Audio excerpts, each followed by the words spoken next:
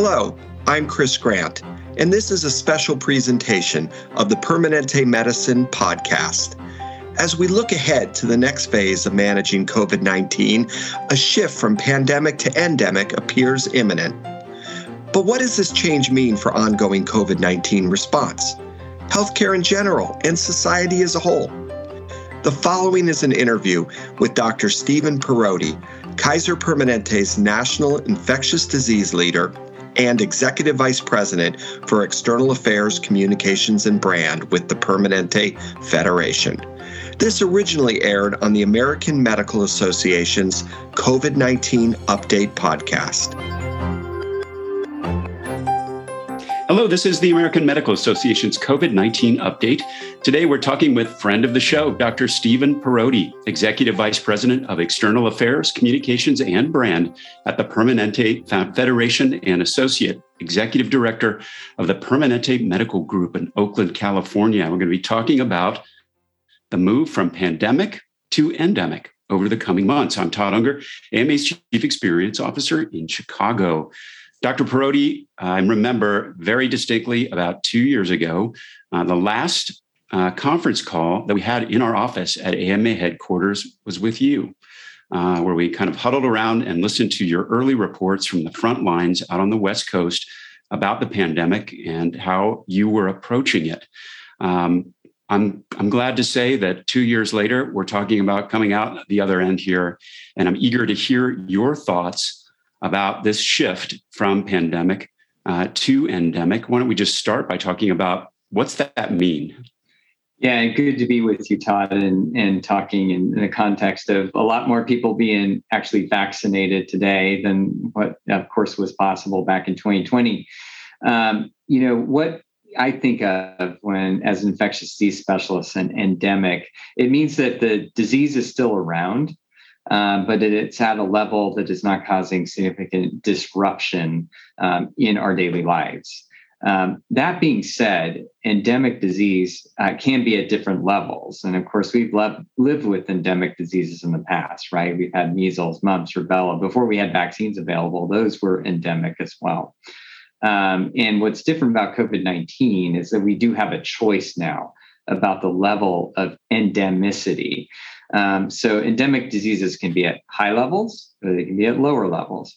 And so where I think we're at a crossroads is that we have an opportunity to actually get that to a lower level, manageable level, where we're not getting impacted in our hospitals, not having to close down schools, close down businesses.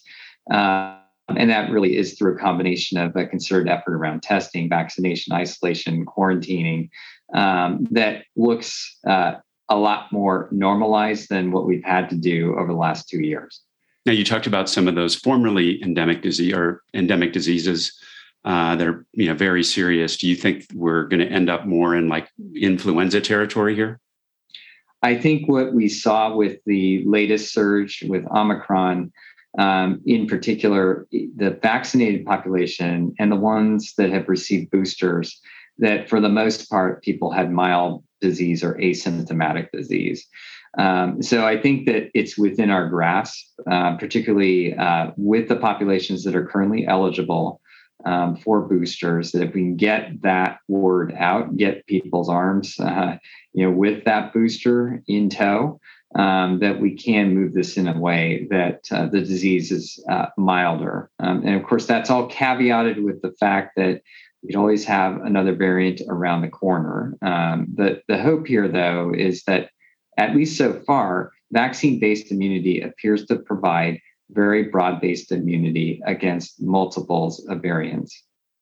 How do we know when we've officially hit the endemic stage with this virus? There's not going to be some alarm. I think everybody thought there would be kind of more of a distinct line drawn here. What are the signals? So I think actually the CDC's recent guidance gives us a bit of a pathway for where that's heading. So, for example, initially with the pandemic, we were, and really up until now, have been measuring infections in the community as a marker for whether or not there's significant impact from COVID-19. And this shift to looking at it from a severity of disease standpoint, I think is actually important. I actually endorse that, where we're measuring based on hospitalizations and the number of people perhaps populating an intensive care unit related to COVID-19. And I think that's actually relevant. It is following the science because of the effectiveness that we're seeing with vaccines. And so I think, a measure of endemicity really is going to look at how many people are developing severe disease at a given time. And if we're seeing increases in that, we've got to take action. If we're not, that's a different set of actions. And that's similar to what we do for influenza year over year. Now, how does immunity, which I just saw a statistic kind of trying to estimate, pretty significant population of folks that have had COVID, and now we have vaccines and Omicron. How do those all come together to drive this shift? That's a great question. And so what you're getting at is that there's a mix of vaccine-based immunity and then natural-based immunity. And both have actually their parts to play here, in my opinion. So the vaccine provides that broad-based immunity. It also appears to be protective against really severe disease. We also have data that if people had quote unquote breakthrough infections, they got Omicron on top of having been boosted, that they actually have an even more robust immune response at post-infection. And for those that haven't been vaccinated and have had natural infection, they have at least some narrow-based immunity to that particular variant that they got infected with. And we now have enough data to say that those folks are still susceptible to other variants, perhaps down the road. But what we're really getting at is that we're getting over time a more immune population. So, we've got populations actually in the US here that now have up to 90% of the population is actually vaccine-based immune. And then you add the natural immunity on top of that, and you're heading towards a place where you are going to, I think, start to see a leveling off. Again, with the caveat that hopefully we don't have another variant out of the blue like Omicron. Yeah, I keep thinking to myself, fingers crossed, every time you say that. And let's hope that we have indeed a window here. One group that isn't eligible yet for vaccines, still waiting for authorization for younger children under 5. How important is it that this population be vaccinated to the move toward endemic? I think actually vaccine-based immunity for children is critically important from a couple of perspectives. So it's obvious for those children themselves that they need the protection, even though they're less likely to develop severe disease, they can. And so being able to protect those individuals in themselves is important. But on top of that, it impacts people, parents. Can I go on a trip? Can I go out to dinner? Can I, send my kids to school? That's all important. And of course, it's not just the parents, it's also the other children in the household who, even though they have vaccine-based immunity, are still being potentially exposed or could expose those children at home. So, knock on wood, I'm hopeful that we do have some recommendations in the near future for the 6-month to 4-year-olds to get vaccinated. I do think that is a part of coming out of pandemic stage and more of an endemic stage. And really, the hope would be over the next couple of months that we do have good news on that front. Well, speaking of kind of coming out of the pandemic stage, we've been through mask mandates, and we've had, pretty large scale shutdowns that are, not often part of an endemic conversation. But vaccines are and will remain. Do you see vaccine mandates playing a role as we progress into this stage? So vaccine mandates actually played a role, particularly in the healthcare sector. And actually remain in force based on some decisions that were made at the national level over the last couple of months. And I think that has actually been important. I can speak to, our experience that, we've had less people get breakthrough infections and infections altogether because of the fact that the healthcare workforce is now largely vaccinated. There have been employers who have also pushed the vaccine mandate, even though, and this was before the Supreme Court rendered its decision. I think that's also played a role in blunting the effects of Omicron, particularly with our hospitalization rates. Do I see that as a future forever? Hard to say. I think we need to follow the science. We need to understand, with future boosters, what's the level of effect with immunity? What's the level of effect with preventing additional surges? And then being able to make a decision at that given point in time. Well, your home state, California, recently became the first state to formally shift to this kind of endemic approach. Are you in agreement with this approach, and how important is it to have kind of buy-in at the state level as we move in this new direction? So I think actually this is the time to be having that conversation about moving to an endemic state and having those collective conversations. So certainly all public health really boils down to local decision making. So for the state to actually take a step and initiate that conversation so that health systems, physicians can converse with their public health colleagues and actually come up with a unified response that is then explainable to the general public, I think is critically important. Some of the steps that were outlined in the California recommendations, I think are highly relevant. When I think about testing, we've taken a very broad-based approach to testing that really has melded both public health and community health, as well as basic medical care all in one. It's time to probably move beyond that.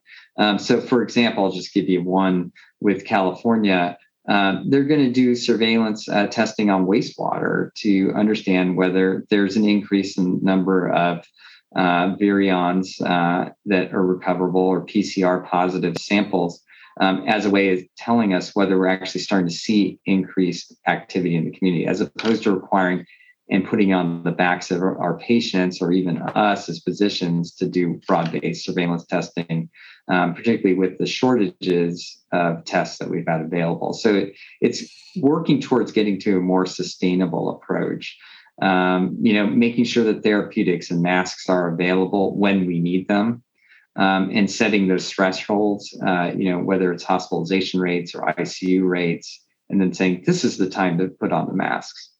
And then when you're below that threshold, take off the mask. Mm-hmm. Speaking of therapeutics, how does the presence and hopefully the appropriate supply of treatments help power this shift? Do we need to get better in those areas? What's holding us back? No question that we got to get more therapeutics available, and it's not just the monoclonal antibodies. I think that when you're talking about an endemic state, you've got to have the backstop that, helps patients beyond just the vaccine. And here's the vaccine, and prevention is, of course, the best medicine, but people are going to get ill in an endemic setting. Ideally, these therapeutics, many of them are given before somebody requires a hospitalization. That means you've got to have them at your fingertips. So I think there's work to be done nationally with the manufacturers to make sure that we have enough supply available. If we need to stockpile, for particular exacerbations and anticipate that we might have states where we have higher prevalence situations, that the state governments and federal governments are preparing for that as well. What role do you see large health systems like Permanente playing as this shift begins? So I think a couple of things. One is the importance of messaging about what, number one, endemic means, but Number two, what we're doing with isolation, quarantine testing, and therapeutics and vaccination, and countering the misinformation and disinformation that's out there. I think we have a responsibility as a system, as individual physicians, to continue to combat that. The more that we can have a unified voice with public health will help counter those messages. I'll be honest with you. I think that we as physicians got to get out there on social media and have our own voice out there. So I think that's one big way we can affect change. And then also informing public policy. So informing some of these plans that you were referencing earlier, both at the national level and then at our state levels or state medical associations. That's another place where we can have tremendous influence. I'm just curious, operationally and practically, how are you preparing for this shift at your own system?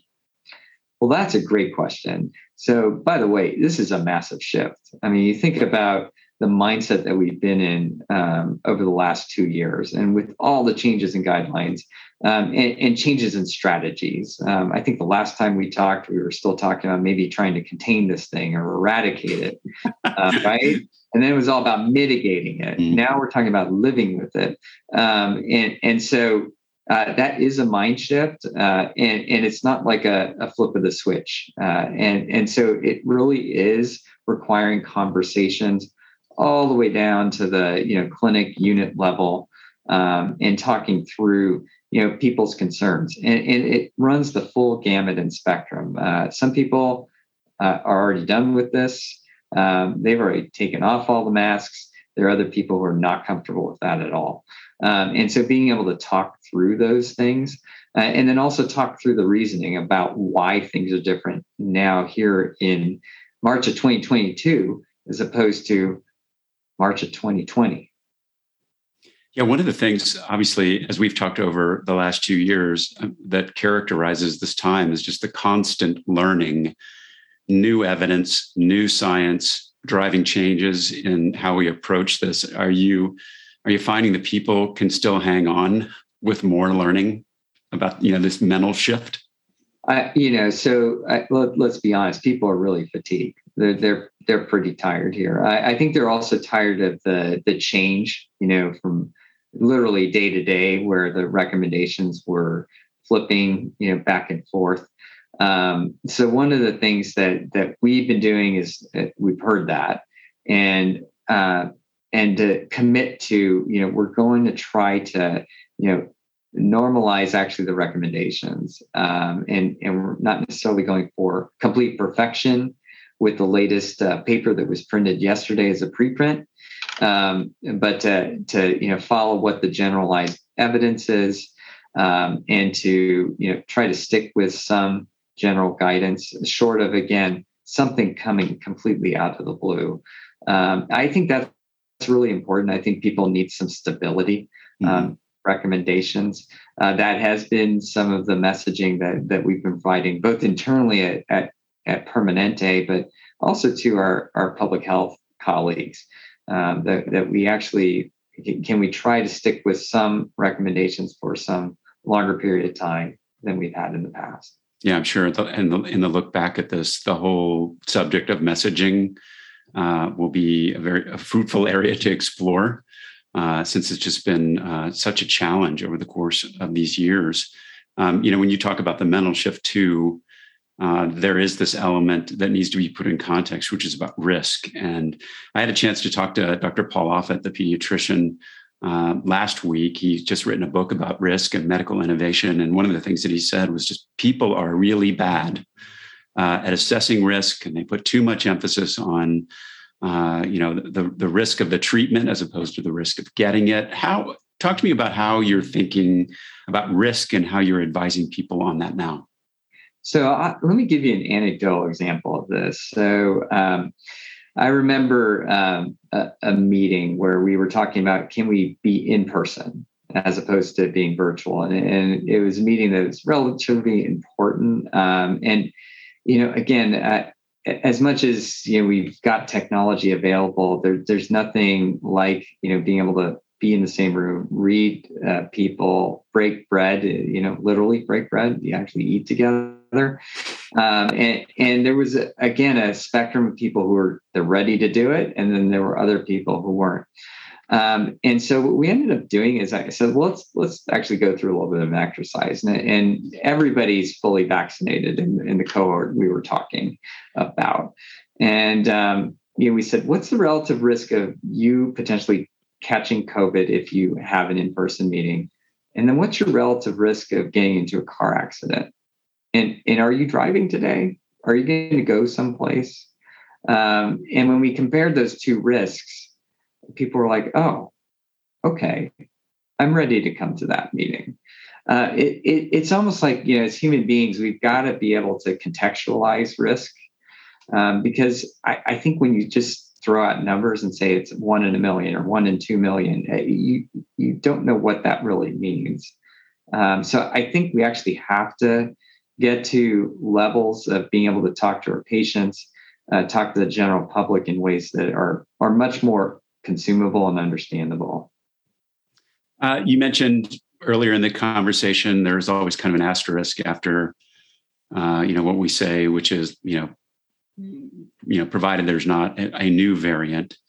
Do you feel pretty prepared? Should there be a development on that end about how to kind of shift quickly back into the pandemic mode or prevention mode to prevent something like this from happening again? So I think that actually that is going to be one of the big learnings coming out of this whole experience, is that we need to be better prepared. I am encouraged, actually, and I'm looking at this from like a national policy perspective, that hopefully they're going to move something called the Prevent Act forward, which is actually to have a better prepared public health infrastructure and making that investment. From a standpoint of large health system and in our physician practice at Permanente, we are definitely reevaluating what do we need to have to be able to spring into action. We've got experience in this. Again, we prepared before all of this for our annual flu season. Now we've got to be prepared for potential COVID ups and downs that are not tied to a season. And so that actually has been some of the operational discussions that we've had. It's okay, how can we, turn on the isolation, turn on the surge capacity, and do it rather than doing it as an emergency response. It's part of actually our normal business related response, our normal healthcare response when something comes up. That is going to be so important. Dr. Parodi, I just want to say thank you for your continued thought leadership over these couple of years. And thanks to you and the folks at Permanente for all the work you've done to help us hopefully merge into this endemic period. That's it for today's COVID-19 update. We'll be back with another segment soon. In the meantime, for more information on COVID-19, visit ama-assn.org/COVID-19. Thanks for joining us. Please take care. Thanks for listening to this special presentation of the Permanente Medicine Podcast.